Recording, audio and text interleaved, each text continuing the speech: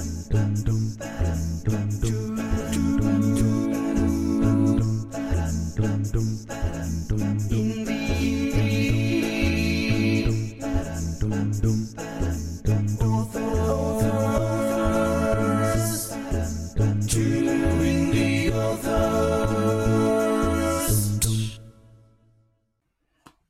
everyone, and welcome to episode 4 of Two Indie Authors with me, Robert Enright.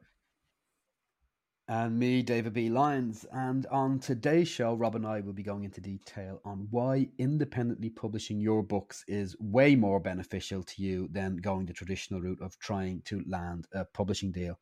We will also be answering a question posed in our mailbag about how to make your plot come to life. And towards the end of the show, the fantastic crime novelist Tony Forder will be joining us to answer our 7 questions. Very, very, very exciting. But before we get into all of that, before we get into the meat, David, we'll have our veggies. And so how has your week been? The week that was. I've draft 1 complete. I'm done with the first draft of my manuscript, which has taken me since July. So that's like July, August, September, October. So 4 months and a few days. And unfortunately, you know what? I have boring answers for the week that was, and I have had boring answers for this section of the show since we started, because all I've been doing is concentrating on getting to the finish line of draft 1. Normally, I hope to inform our readers of the diverse nature of our jobs, Robert, but just for the past 4 weeks since we started recording this Two Indie Authors podcast, I've just been finishing my draft, and I finally got there on Wednesday. That's excellent, though. Such a great feeling. Yeah.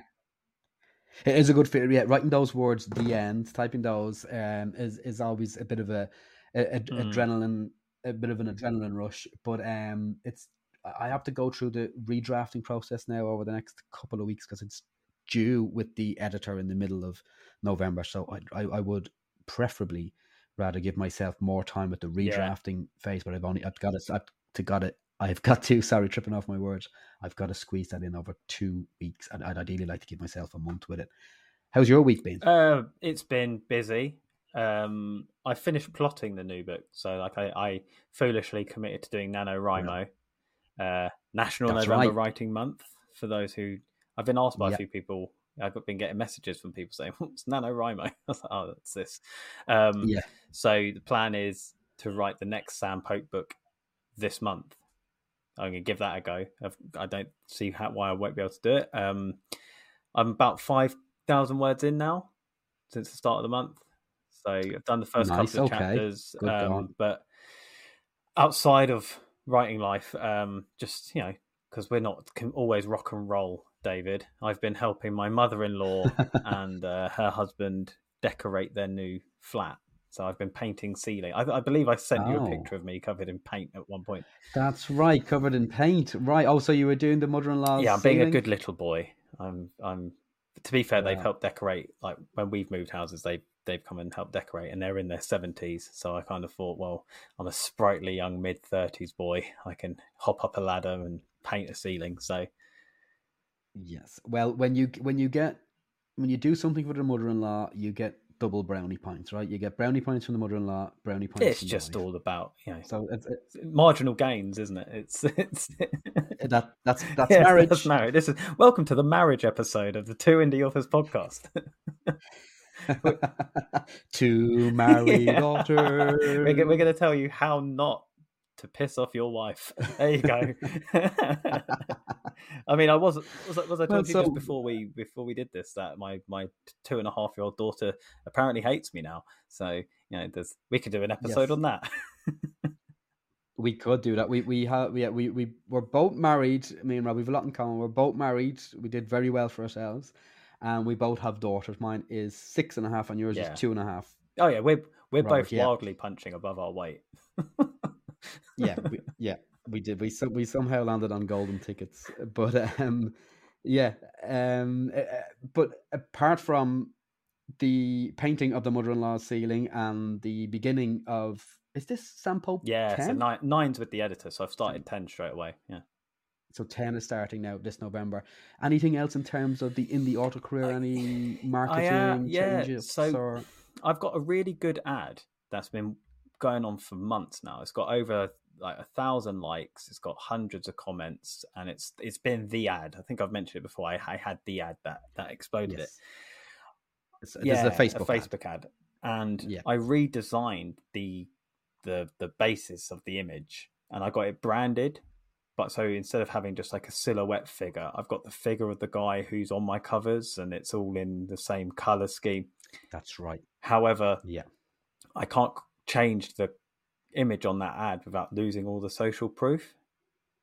So I've had to start a new ad, which is going quite well, but I'm not at a point where I want to like boost that one and reduce the other one, because the new image is much better. But obviously I don't want to essentially cut off the hand that's feeding me at the moment. So I'm just doing a little. I've kicked that off this week. So over the next couple of weeks, I'm gonna sort of, because obviously it started at quite a high cost per click because it's a new ad, but it's gradually coming down. And I think once that comes down to the same cost per click that I'm getting on my really successful ads, I might kind of switch the budgets and see if I can maintain at this better ad the same or even better what I'm currently doing.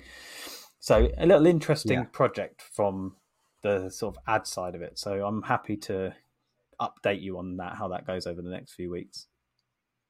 Yeah, I've been messing around with my ads as well this week. It seems my ads are working. It's a bit of a roller coaster, my Facebook ads. They always bring profit. I'm very fortunate that way. But it's part of the year where they don't bring as much profit. I like to bring, if I'm spending £100 on ads, I like to bring in £200. Sometimes that £100 will only bring me back 150. Sometimes I'm going through golden periods where that £100 is bringing me back 250. It sort of peaks and troughs through the year. But at the moment, as we're into early November now, they seem to be working very well, bringing me in a little over double. I think the Christmas market helps me for some reason. I sell a lot more paperbacks November, December. I'm not sure if that's your experience, Rob. I haven't really checked. I probably should. You haven't checked it out? Yeah, that would be an interesting one to have a look at. I think it'd be an interesting thing for us to talk about. Not now, because last year you released a non-fiction book last Christmas, and that went mental. I remember that. Yes. Yeah, that's huge. That really takes off in November for me. I think just lastly on this week, back to the mother-in-law. She likes psychological thrillers, and after years of telling her to read your books, I got her to download Betsy Blake this week, and she thinks she is loving it. She thinks it's brilliant. So she hasn't got to the end yet, but she told me the other day she thinks she knows what's going on. I was like, yeah, you haven't got a clue. No, you don't. No, you don't. Okay, that's interesting. Oh, let's find out. I can't wait to find out. So there you go, everyone. Next week we find out what my mother-in-law thinks of David's biggest book. What a hook for next week. That's the hook. That's it. Brilliant. Okay, well then, yeah. I mean, we've both been busy in different aspects, painting ceilings and getting words on page. But it's been a productive week. But we do promise that the week that was, which is how we start our show every week, we'll get a bit more diverse now as the show goes on. Two indie authors. So that brings us on to this week's talking point. And myself and Robert, we're going to dive deep into why we feel independent publishing is much more beneficial than the slog of going through the traditional route. And in fact, Rob, this was sort of this discussion, this talking point that we're going to go through today was inspired by a Facebook post you saw this week. Yes, I did. I snapshotted it and I sent it to you immediately. Yes. Now, Robert gets irate about Facebook posts, but this one, his face was Alex Ferguson level purple, right? Yeah, I mean, I don't have as much love for the man as you do, but yeah, I was probably spewing at like Alex Ferguson when he doesn't have 8 minutes of injury time added on. So essentially what it is you'll probably know if you're active in the indie author community, there's a large number of small independent publishers that offer getting your book out there. But most of the time, they're probably not doing that much more than what you yourself are doing as an independent author, even if you're signed with them. However, there was a post came out this week from, I saw this through an author, not through the publisher. I didn't really know about the publisher, to be fair, but I do know the author. And he basically said that his books are being cancelled from being published next year. They were on the docket to be published next year. They've been pulled.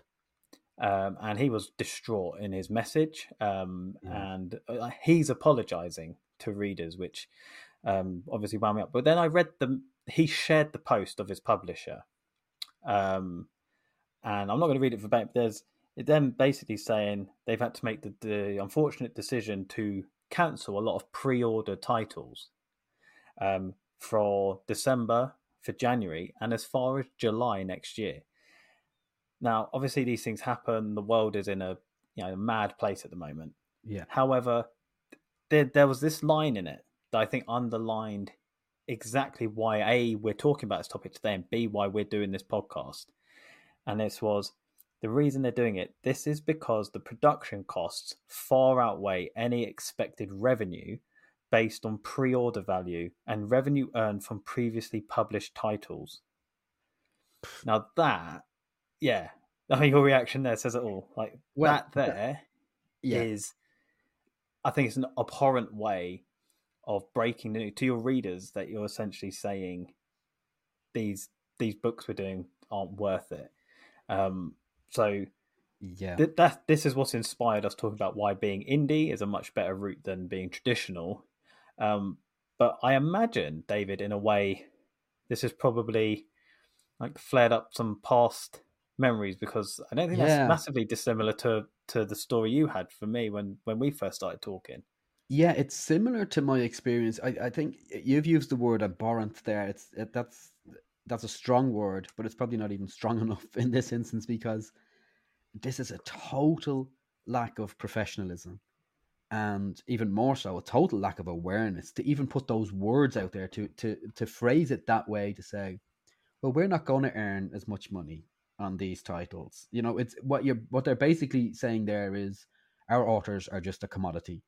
Yeah, for us, there's no care for the author, or even the author's mental health, or their talent in this regard. And it's similar. It's not as unprofessional as my experience. I was with a slightly bigger publishing company than that. I would call them a medium-sized publishing company. I guess they've sold 5 or 6 million books over the past 6 or 7 years. But I was very excited when I signed my first publishing deal. I signed a 3-book deal, and I thought, here we go, I'm going to be a full-time author. And figured out within about 5 months of that deal. I think I explained this on the first show that we did, that when I looked at my first check, it was £500 for months and months of sales, which was a disappointment. But the bigger disappointment was I realized I was just a commodity. They didn't care really about, they didn't even care if my manuscripts were going to be as brilliant as I wanted them to be. They only cared about, how can we package this and make profit from it, which is fine, because publishing is a business. Yeah. But when you're signing up so many authors and you're giving authors what they perceive to be their dream, it's kind of gross when you get under the hood of these publishing companies, these smaller publishing companies, to realize that they couldn't care less about the person behind the package that they think they can sell.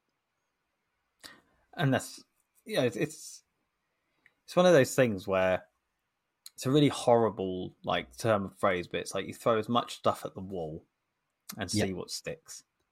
Yes. And obviously I've taken a naughty word out of that phrase because I don't want to swear that much, and that's not to downplay people's works. Like, everyone's manuscript, everyone's book has a purpose. It's got a lot of love put into it and everything. But if you're swallowing up all these books, there's only so much time and effort publishers can put into them, especially if they're small press. If they're a small press, if they're a couple of 2 people, 3 people strong, and you're taking on all these books and you throw them all out there, some are going to hit bigger than others. Yeah. Like some are, some are just more tailored to a certain market. They'll all have I imagine, a little bit of a marketing budget behind them. Some of those might connect better. Like we've just spoken about, you get a golden ticket of an ad, and it can work wonders for you. Yeah. But then it's like you're saying, because these books and these authors are commodities, it's a business. So if you're spending, I don't know, £1,000 on one book and you're getting £5,000 back, and then you're spending £1,000 on another book and you're just breaking even. Yeah. What one are they going to invest the next £1,000 on? Exactly. And we're going to go into this now. We'll go into this in detail of why specifically independently publishing is much better than going down the traditional route. But that was the sort of turning point for me, apart from seeing the check, which was only £550 for me for 5 months of sales. I realized as I got under the hood of the publisher I was with that my capability was to write 2 to 3 books a year. Mm-hmm. But they were releasing 3 books a week. So of course, if they're releasing 150 books over a year, they're going to be making big money. Whether some are losses and some are gains. So what they were doing essentially was signing up authors, and with just hope they'd package a book up, send it out there, and hope, as you say, that some of it would stick. Yeah, some of it would make profit, and of course it made profit because they were a profitable business. But the authors that they had signed were, I was finding, insignificant. Yeah, there was no humanity to it. It was all about, we'll sign this up, we'll throw £1,000 at it and hope it brings back £2,000. But they're doing that with 3 books every week. Yeah. So yeah, it doesn't, it benefits them, but the authors don't benefit. Yeah. There's no way you can make. I made over £100,000 last year from my books. There's no way there's no chance I would earn that with a deal from one of those publishing companies.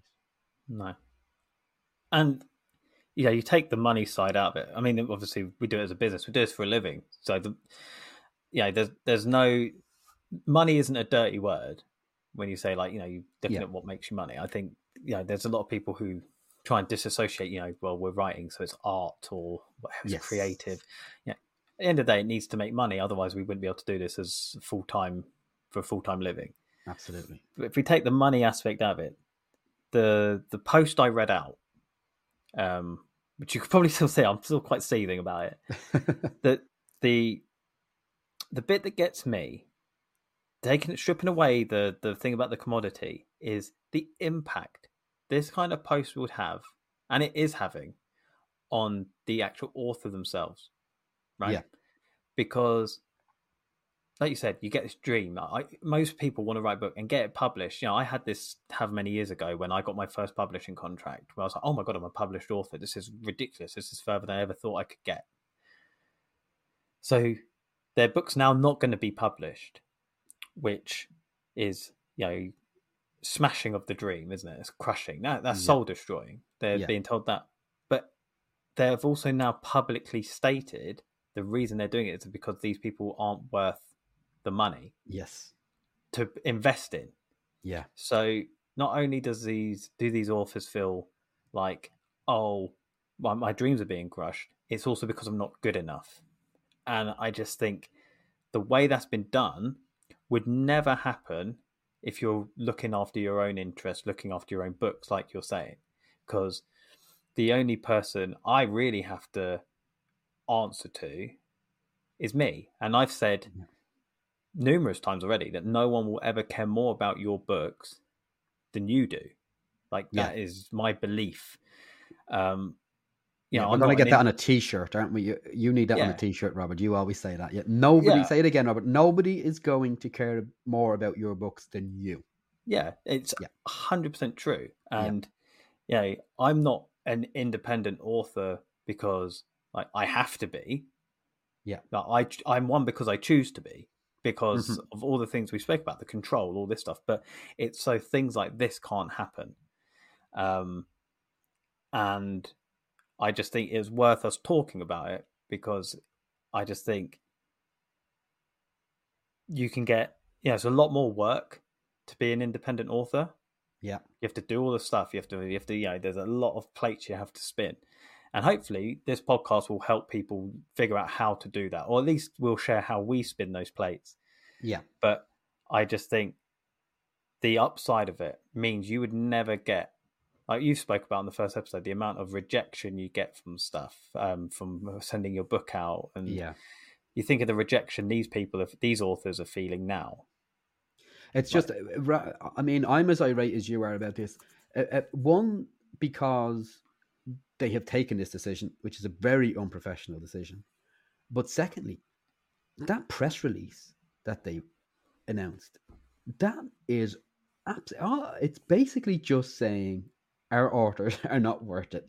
They're not worth our investment. It's a totally unprofessional press release. It's disgusting, actually. I have to say, and whoever worded that needs to have a long look at themselves.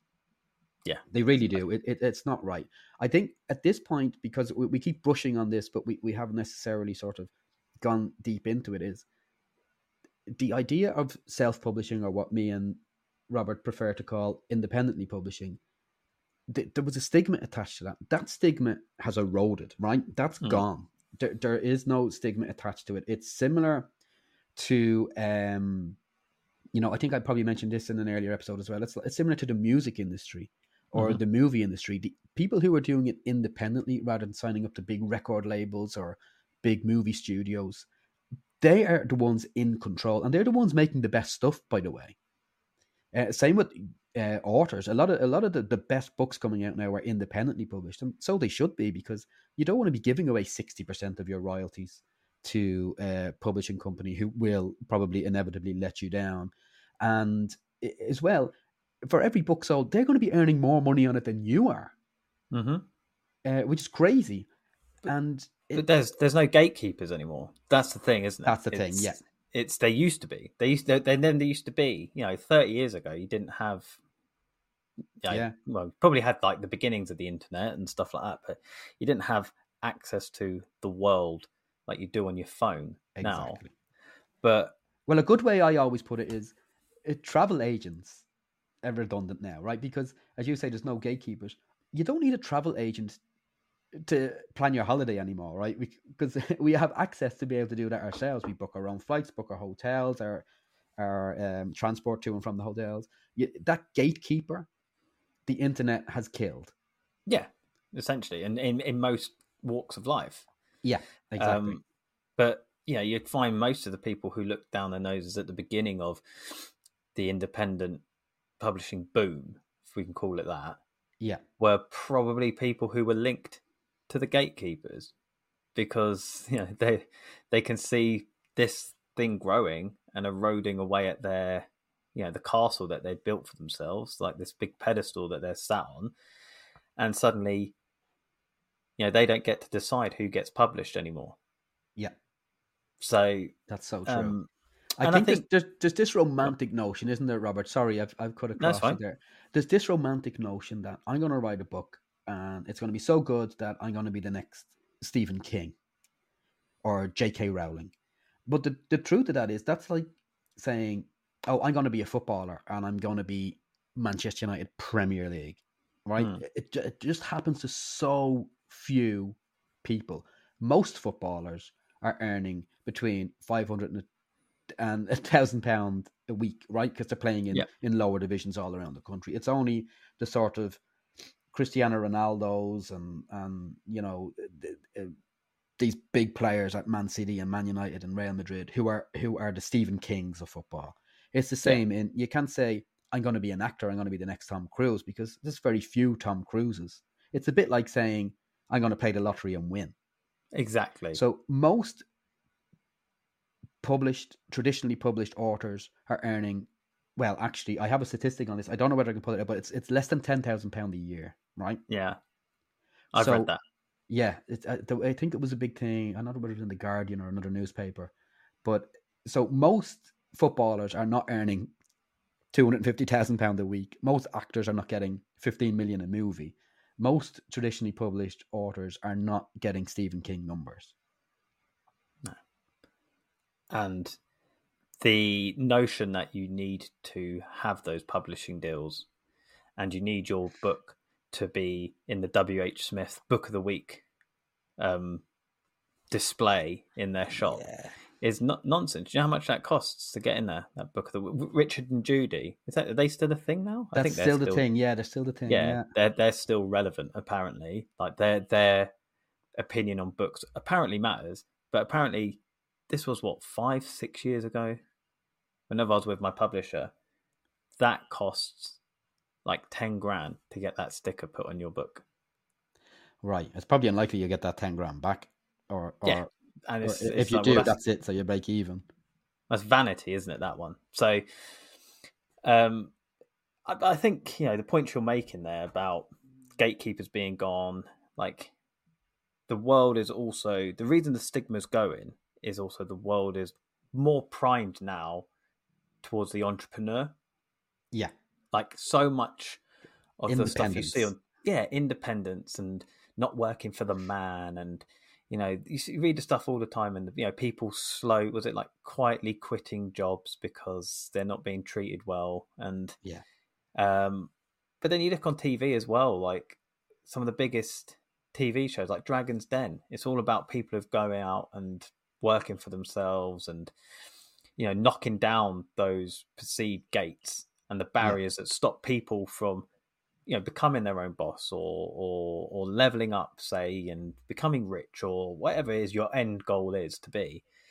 And they're even targeting that now at younger people, like the audience for Dragon's Den, because they brought Stephen Bartlett in. I think Stephen Bartlett's fantastic. Yeah, we're big fans of Stephen in this house as well. Yeah. I don't want to plug another podcast on this podcast, but his Diary of a CEO one is exceptional. Yeah. But, he's a young guy who speaks a lot of sense about the idea of putting yourself first, working to get that. And it's not all just about money. It's about your time and your lifestyle now, because the world's full of stress and nonsense and crazy stuff that's out of your control. So if you can put things that are in your control, such as your work-life balance and who you report to, essentially, is key. Which is now why if you say, I'm an independent author, I do it for a living, that's not seen as like, oh, so you're not a real author. It's actually like, oh, that's cool.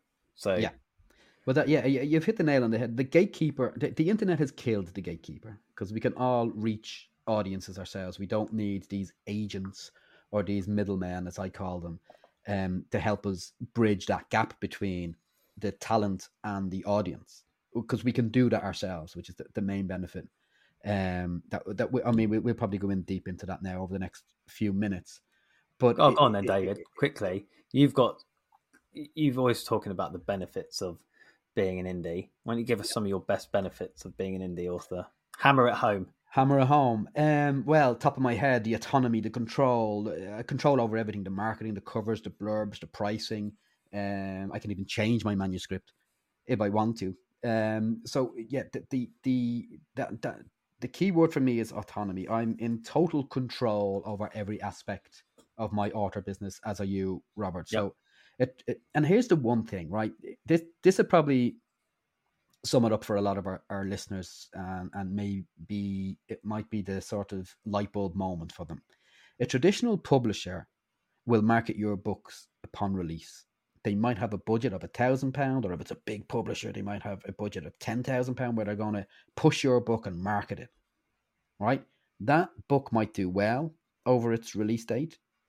It might not, but that's the end of the marketing, right? Mm-hmm. When that budget is gone, and they'll probably market it for about a month or 2 months, or if it's doing well, they might stretch it out to 3 months. But then that's it. That's that book's marketing done. Me, as an independent author with this autonomy and this control that I keep saying, I'm still marketing books that I released 3 years ago that are bringing me in thousands of pounds profit a month. And I will continue till the day I die marketing these books, and they will bring in profit for me. In fact, my daughter, after I die, can continue marketing those books forever. So a publishing company is not going to do that for you. Your book with a publishing company will have a very short shelf life of when it's going to sell. Whereas if you own it, you own all of the rights to it, you can market it forever. You can make profit on it forever. I mean, that's absolutely hammering it home there, David. Yeah, it's the big benefit of independence, and I'm not just talking about authoring there. That independence in any sort of walk of life. If you have the control over it, well, then you own it, and you can own it for as long as you want. Yeah. There's no publishing company, Robert, big or small, that would still be marketing Betsy Blake or one of my earlier titles or one of your earlier titles now, right? That marketing will be gone. Well, I didn't even get any marketing with my publisher, but yeah, no, I know what you mean. Yeah. Like they wouldn't. I mean, I'm not going to pry, but I imagine Betsy Blake is still up there as one of your most profitable books this year. Yeah, it still goes. It still ticks along. Yeah, and that came out what 3-4 years ago now. Early 2019. So yeah, 3.5 years ago. And so you're one of your highest earners for your full-time job would be just back in their catalogue somewhere. If someone's interested, they could do it. Unless you yourself dipped into your pocket and made them money off your own money. So, well, that's actually why I became independent, because the publishing house that I was with had sort of did that. They spent maybe £1,000 marketing the book, and then I realized they weren't marketing it anymore after a couple of months. And I thought, oh, well, I'll start marketing. I started to learn about Facebook ads. And then I started marketing and putting ads out for my book. And then as I was seeing results coming in, I said, oh yeah, this is getting clicks for, everybody's clicking this for 10p. It's costing me 10p per click. I said, oh, people are going to be buying this book, right? And I thought, but I'm making the publishing company money. I'm spending on the marketing and I'm making them more money than I was making myself. Plus, I couldn't see the figures. Yeah. They owned the data, so I couldn't see how many were being bought and what was going on. And I realized, I take these books back. I market them myself. I see all the data. I take all the money. It just makes, from where me and you are sitting now today, Robert, it makes no sense. And I know we've both been offered publishing deals. In fact, I was offered a publishing deal by the company you're talking about. Oh, right. Who sent that email. They contacted me when they were setting up. But, and I also said in an early episode, I wouldn't take £100,000 advance now from a publishing company for any of my books, because I believe I will earn more than that with the book. I won't release it and it will give me £100,000. I just know that I can keep marketing this book for the next 50 years, and that over time it will bring in that money. I'm certain of it. I wouldn't sign a publishing deal with any house now, but that's with the comfort of sitting where I am now and the experience I've been through. Yeah, and you've been through it. That's the thing. You've been through it. You've worked through it. You've honed your craft. You've figured out how to do all this stuff, and it's a long journey to learn all that stuff, but it's worth it. It's worth doing, and I'm not going to get annoyed again. But by being independent, you are not at the whim of someone else. Like the post we saw, like I don't have someone there who can deem whether my book is worth publishing or not. I know it's worth publishing because I own all my data. I see all my sales. I have all the money from the books and the sales that they've made. Yeah. And that's the thing. If you're independent and you work hard at it and you figure out how to do these things and all the information is available, it just takes a bit of time, takes a bit of investment. But I don't have to go and pitch to an apparent expert to see if they're going to take a chance on my book. Yeah. And then for them to decide whether it's good enough to sell or not. Exactly. Because this person has deemed a load of authors that was originally signed, this publisher originally signed them, has now deemed them not worthy of their investment. Yeah. And it's true. And I think an awful lot of the modern publishing companies, the likes of the one we're talking about, the ones that I was assigned to, they really only are people who figured out how to self-publish and then opened up a publishing arm and decided that we'll take on 50 authors a year and we'll sell, however amount of thousands of books, and we'll have a big profitable business, which is fine. That's fine if that's what you want to do. I hold no ill regard to them, apart from when they do stupid things like that publisher did, releasing that statement this week. That's fine if that's what you want your business to be. But there is nothing that they can do that you or I can't do with a laptop sitting at home. Nothing. No. They don't have the ear of important people. They don't have keys to unlocked doors. It's just, all of that is gone. So, in my opinion, and I'm pretty sure based on what you've heard from David, in David's opinion too, we very much believe that being independently published is a much better way to go than trying to seek traditional publishing. In this day and age, definitely. 100%, I would say. Right, I'm going to leave it there because I'm just going to get more and more irate. So, well, that's the talking point. Two indie authors. So, David, now we've had a chance to calm down. Yes. We will dip our hand into the mailbag. Yes. And we actually had a question posed to us on Facebook this week by Johnny Denham. And he has asked, I have a plan for a trilogy and I know the bigger plot points that I want to happen. How do you work around filling in the gaps or the journey, so to speak, between each large plot point to keep the reader interested? Which I think is quite a very good question to ask you. So how would you do that? It is interesting. Johnny obviously has his idea and maybe he's plotted out where the story will go in bullet points. That's what he's asking, right? And then how do you write the prose in between each bullet point? Yeah, I imagine if you've got 3-4 big set pieces to your book, whatever, how do you go from big set piece A to big set piece B with trying to keep the reader engaged between? Yeah, it's it's all about prose, I guess. And I mean, I've taught creative writing, so I've sort of addressed this question, and it's a very difficult one to answer, I guess, in 4 or 5 minutes. I would normally do lecture upon lecture on how to do this. But excuse me, sorry. I hope everyone's ready for the longest answer ever. Okay, listeners, take a lie down. So yeah, it's a really interesting question. I guess it's a big question for just a mailbag. It might be something we tackle again at some point. But I mean, if let's take one of my books for an example.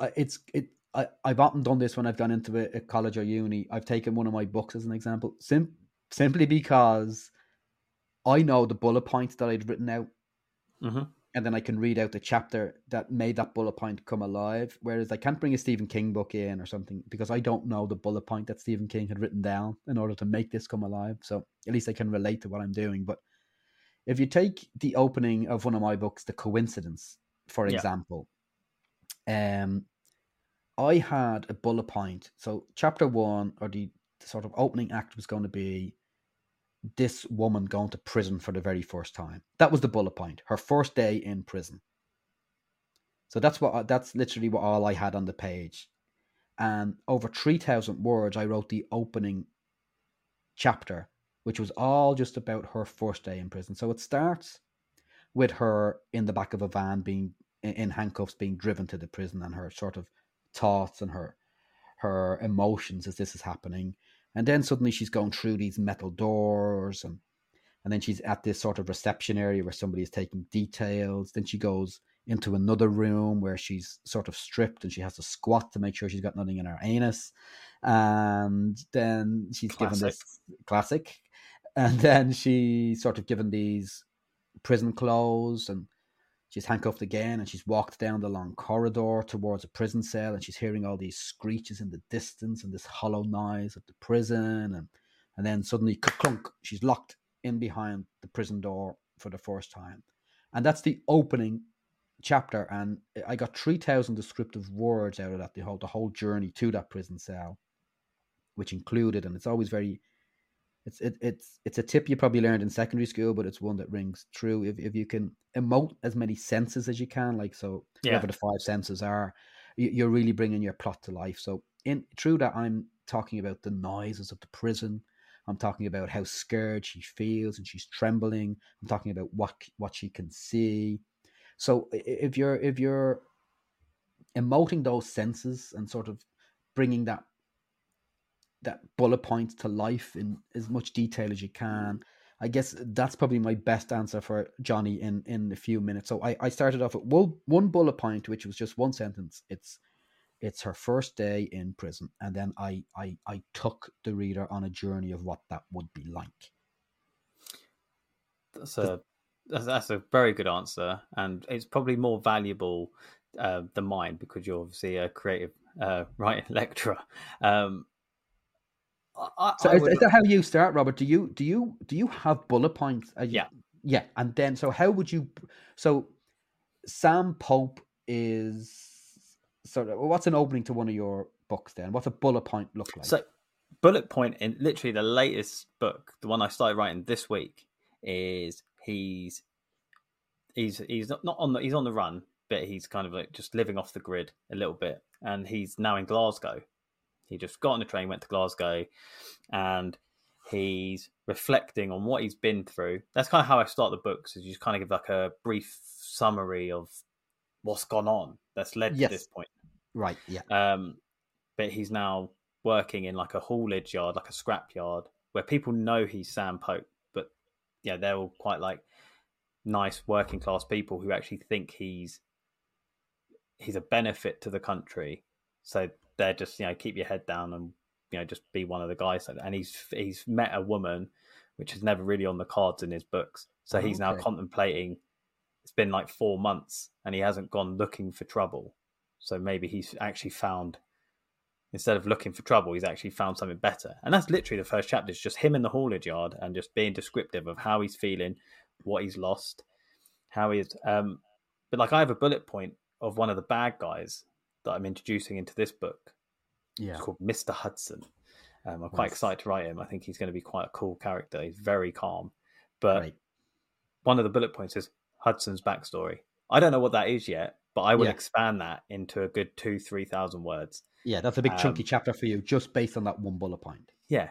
But the only things I would say, because I think you summed it up brilliantly with like bringing the senses to life, like, describe things. Don't be afraid to describe stuff. That was, I think that's why I went wrong when I first started, was I'd be like, well, that's boring.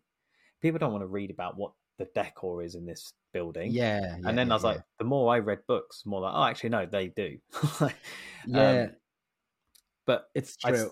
I'd say the two things I go by is, if I have a character motivation, so I don't know what the trilogy could be. Someone's setting off on a journey. Yeah, it sounds like quite a big trilogy. Someone's setting off on a journey. Why?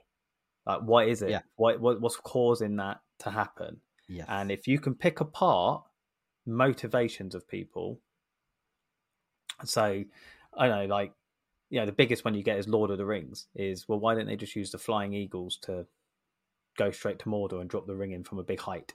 If the eagle can get there at the end or whatever. But so I always think, just to explain motivations. If a bad guy's got a motivation, what is the motivation?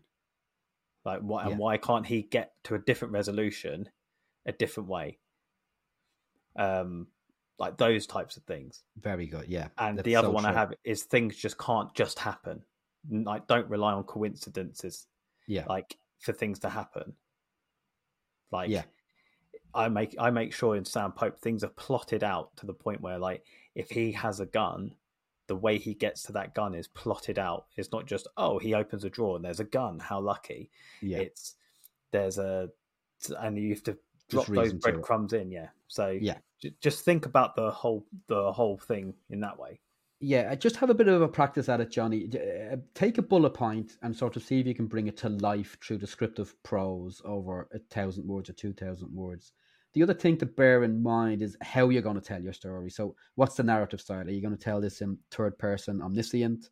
Are you going to tell it in third person? Are you going to tell it in first person? So how you're going to tell your story will dictate how that prose comes to life then.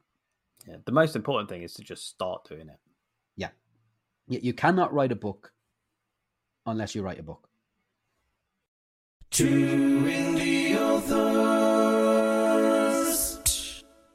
Okay, and it's time for our 7 questions. I am delighted to announce that we have the fantastic crime writer Tony Forder with us today. Morning, Tony. Good morning, David. Great to be here. Thank you for asking. Great to hear from you.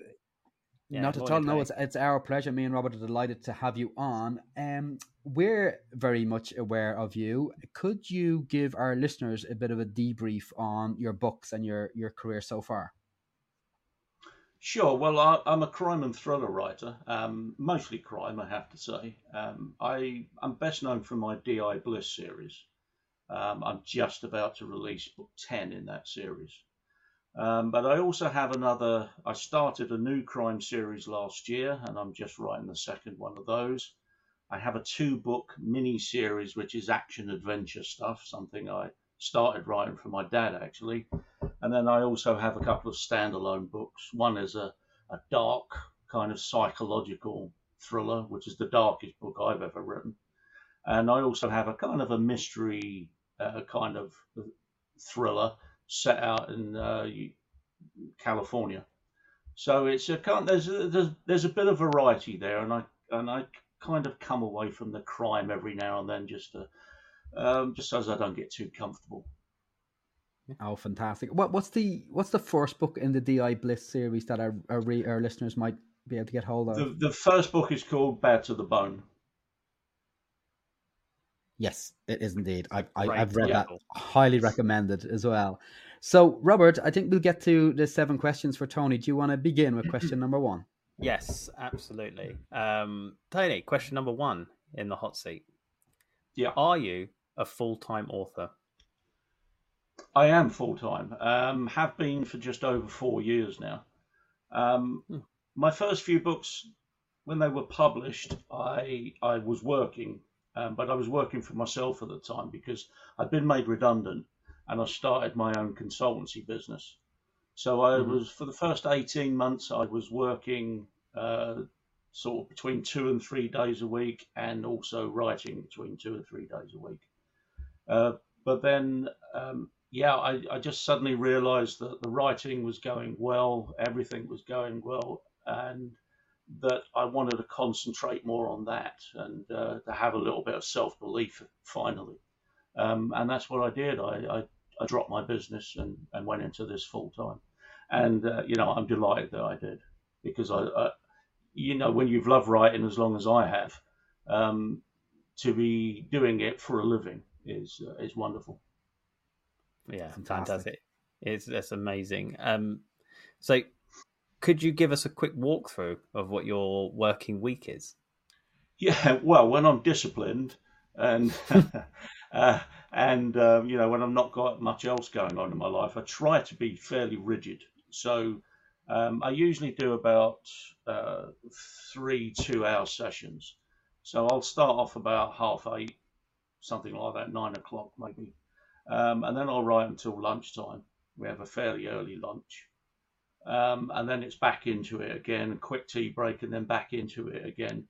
I try to get 6 hours, and then that might not be 6 hours of writing, because obviously there's a bit of business going on as well. So I tend to get rid of my emails and stuff like that first thing, and then last thing, and then in the middle just, concentrate on the writing. So yeah, when I'm disciplined, which is as often as I can make it, and I'm getting back into that now after a very busy year. I find that the flow of everything goes so much better when I can put that 6-hour day together. Yeah, absolutely. How long does it take, incidentally, for you to finish a book? Well, that varies. I mean, this year was all quite bad because I had a bit of upheaval this year, just mainly good upheaval. But we moved home and we went abroad for our daughter's wedding, and there were people working in the house, so it was very hard to sit down and write properly. But normally Yeah. speaking, I'll probably do the first draft in a couple of months and then leave it for a month and then come back into it and edit for maybe I spend more time editing than writing the book. Yeah. Yeah. So yeah, it's about a 4 or 5 month process. It is, yeah, easily. There about, yeah. Easily. Yeah. That's a similar time frame to me. Thanks, Tony. So question 2 of our 7 questions, which is a big debate amongst us indie authors. Are you wide or exclusive? I'm extremely exclusive. I set out with the idea that I would spread my wings wider. When I first, when I first went into this to do it on my own, I thought, well, let's not take on too much. Let's be realistic. I want to spend some time writing, so I don't want it to be all business. So I set everything up on Amazon, and of course, I kind of knew beforehand with the royalties I was getting from my publisher, but once I was on my own and I was seeing how it was going firsthand, I could see that Kindle Unlimited was, quite a large part of my income. Across the year, it's probably about 60%. And there are certain times when it's a lot lower because when I release a book, I sell a lot more copies, physical copies or ebooks.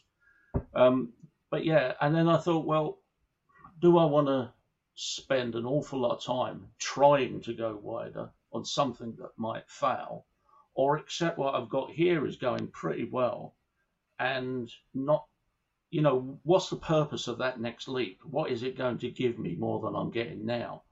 I could get books into bookshops more easily. But is that such a big thing? It was a huge thing for me when I started. But once you've got over that part and you've achieved that, you think, well, what's next? Is that as important to me? And I'm not saying I would never go wide and try and go wide and try and get my books into bookshops. But actually, at the moment, this is working well for me. And, I'm not sure I want to devote that amount of time to setting it all up and managing it. I'd rather be writing, frankly.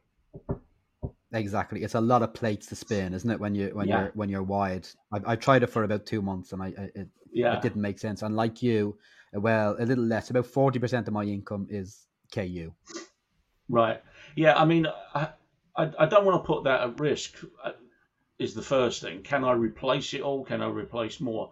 And ultimately, it is the workload. I want to devote my few brain cells to writing, rather than trying to run all these things, have all these things going. If I was 20, 30 years younger, I might try it, or I might even employ someone to do it for me. But no, I'm happy where I am.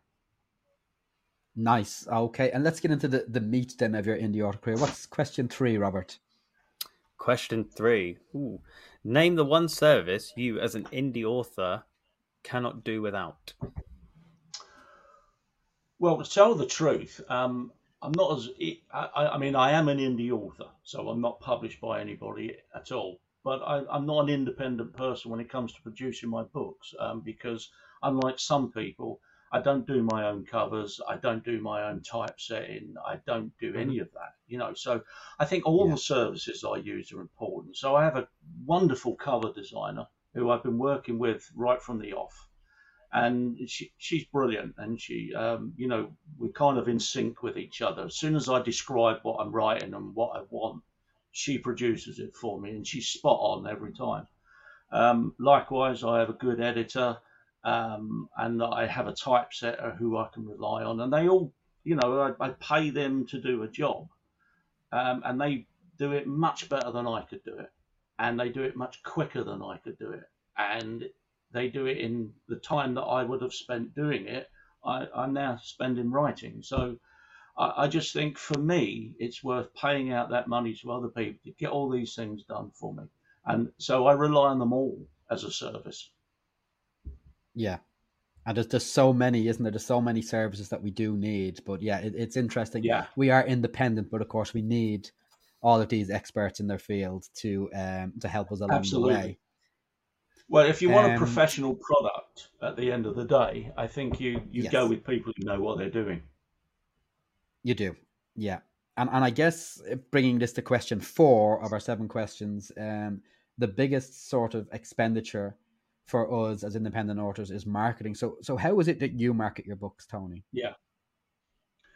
Well, in a limited way on Facebook. I tried Facebook quite a bit, and after spending, probably 18 months trying to work out the best way to run that, I've pretty much only keep a presence on Facebook now, just Oh, so that really? people still see my adverts popping up now and then. My main Yeah, advertising is through Amazon, because there's instant feedback with Amazon. yeah, You can see a direct correlation between those who click on your links and those who buy. And for me, that keeps me in touch with how well they're doing. Um, and at first, it was, again, like anything, you have to learn it. And I made mistakes when I first started. I did a bit of a course on how to set things up more expertly. And I probably now, on average, get about 50% more in than I've spent. brill. Okay, great going. Yeah, Yeah. profit. That's what we're Yeah. looking for. That's Yeah, it. So that's absolutely. interesting. Me and Robert are predominantly Facebook, but you're predominantly AMS, which is the Amazon advertising platform. Yeah, I mean, I think it's probably only because, I mean, as you know, Facebook will use up all the money you set aside on the day. You know, Yes, they I mean, do. I know they've changed things slightly just lately, but if you say I want you to spend £100 a day, they'll spend £100 a day. Whereas with Yeah, Amazon, they'll only spend where it works properly. So, I mean, I yeah, have every one of my books has got an Amazon ad going for it, and some work, some don't. Um, I mean, I could spend quite a lot a day if they all came in, at the top yeah, value. But I probably don't understand Facebook well enough yet to make the most of it. And what I can't get over is I don't exactly know how many of those clicks get turned into purchases. yeah, And I struggle with that. That's the golden spreadsheet that we don't get that's it. shared with us. Yeah, Yes. There are the, ways of trying to rig that to try and get that.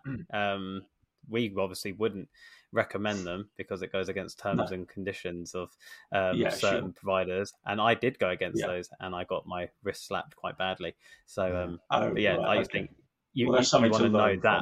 from. Yeah, Yeah. that's yeah. the ticket, isn't It, it? it is a big frustration as an indie author not having that data, which brings us on to actually question 6, Robert. Oh, am I 6 off? I'm 5 Oh now. no, we're on 5. Sorry, I can't count today. It's one of those days. David being the excellent mathematician again. Yeah, no. Question 5 is what's the one thing you know now that you wish you knew from the outset? um, Probably that there are really no rules. There is just advice. I was very stuck Yes. on what the rules were about this business. How to write books, what you should and shouldn't do. And I was one of those people who bought loads of books on how you should approach the art of writing and how to get things, with an agent, with a publisher, etc. Um, but I found it all very, it was all very nice to read, but I didn't find that it took me anywhere, and it didn't correlate with what I was reading because most people didn't do those things that they told you Yeah. had to do.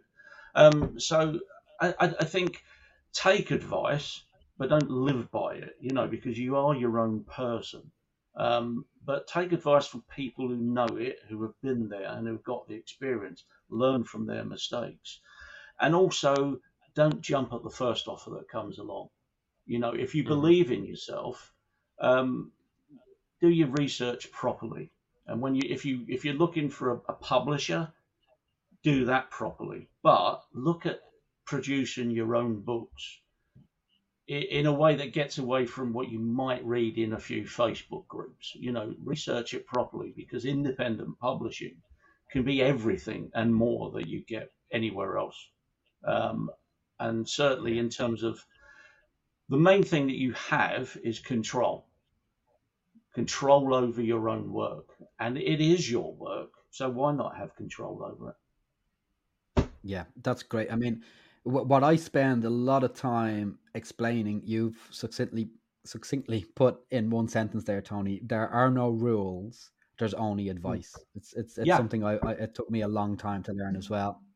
Yeah. Which brings us on to question 6, which is, what's your biggest frustration as an indie author? I think we're probably one of the last group of people that can get lumped together when people are complaining. I mean, I often see in Facebook groups people saying, "Oh, there's too many typos in the indie books, so I'm not going to read indie books anymore." And that frustrates the hell out of me, because why lump us all together?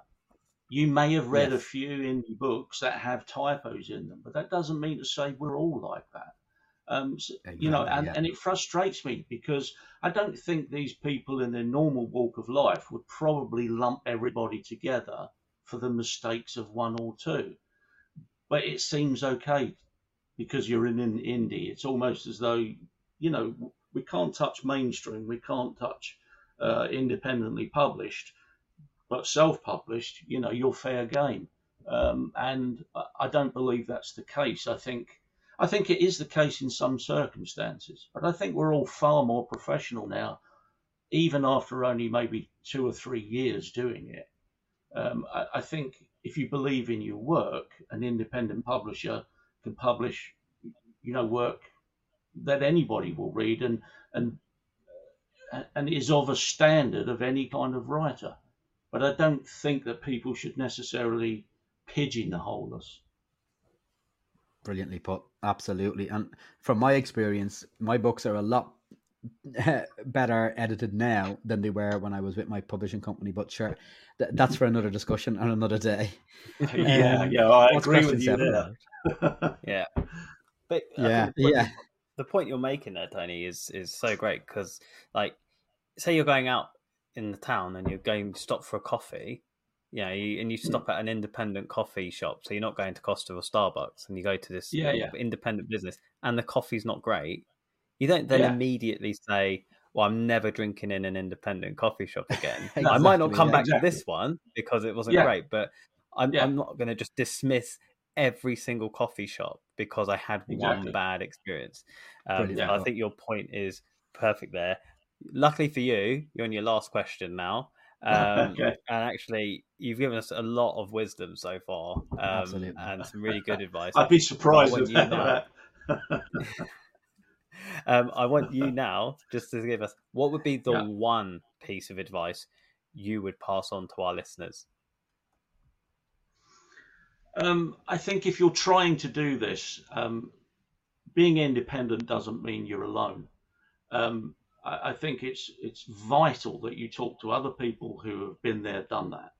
Learn from their mistakes. There's no one's. I don't know any independent author who's going to say, "Well, no, you go away and do all that on your own, and you learn from your own mistakes." I mean, you two do this because you want to share that, and I'm happy to share it with other people as well. I speak to quite a lot of other people about how I do things. That might not be necessarily how they do it. But, as we spoke about earlier, there are other people who get involved with your work. And that's even down to sort of beta readers and ARC readers.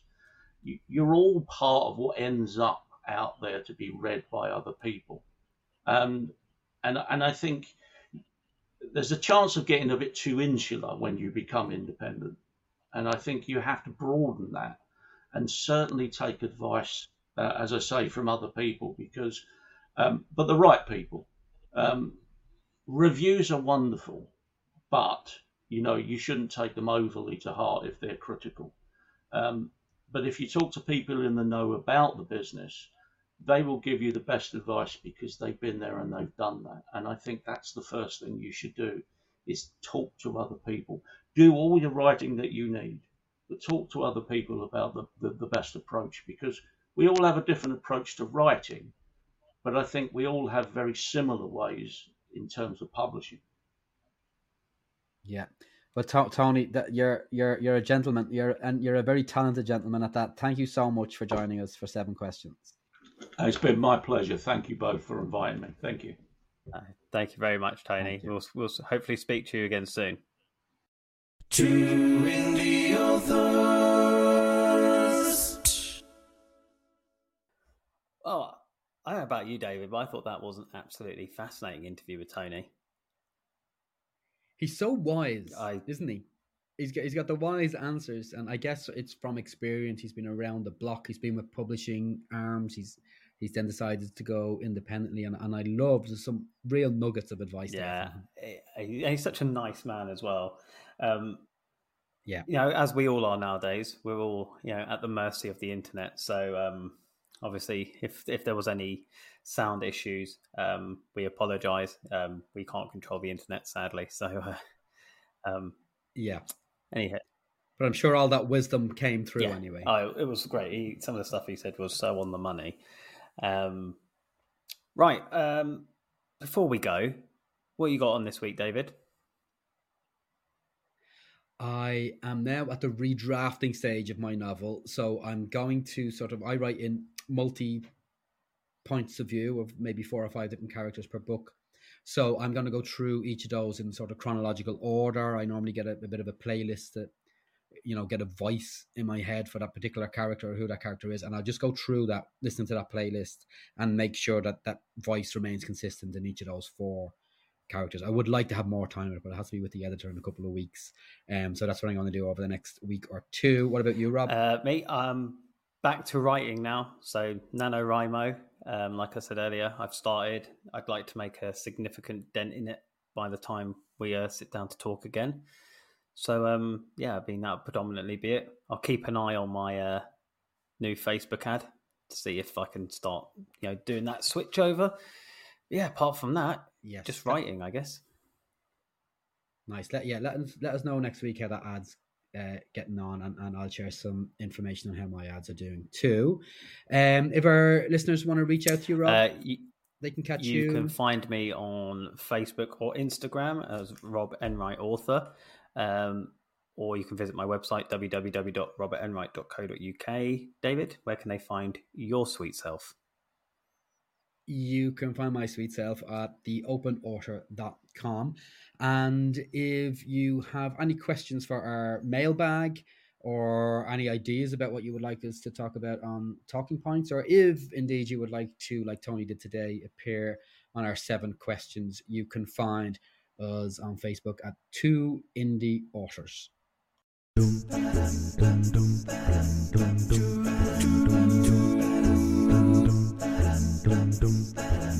In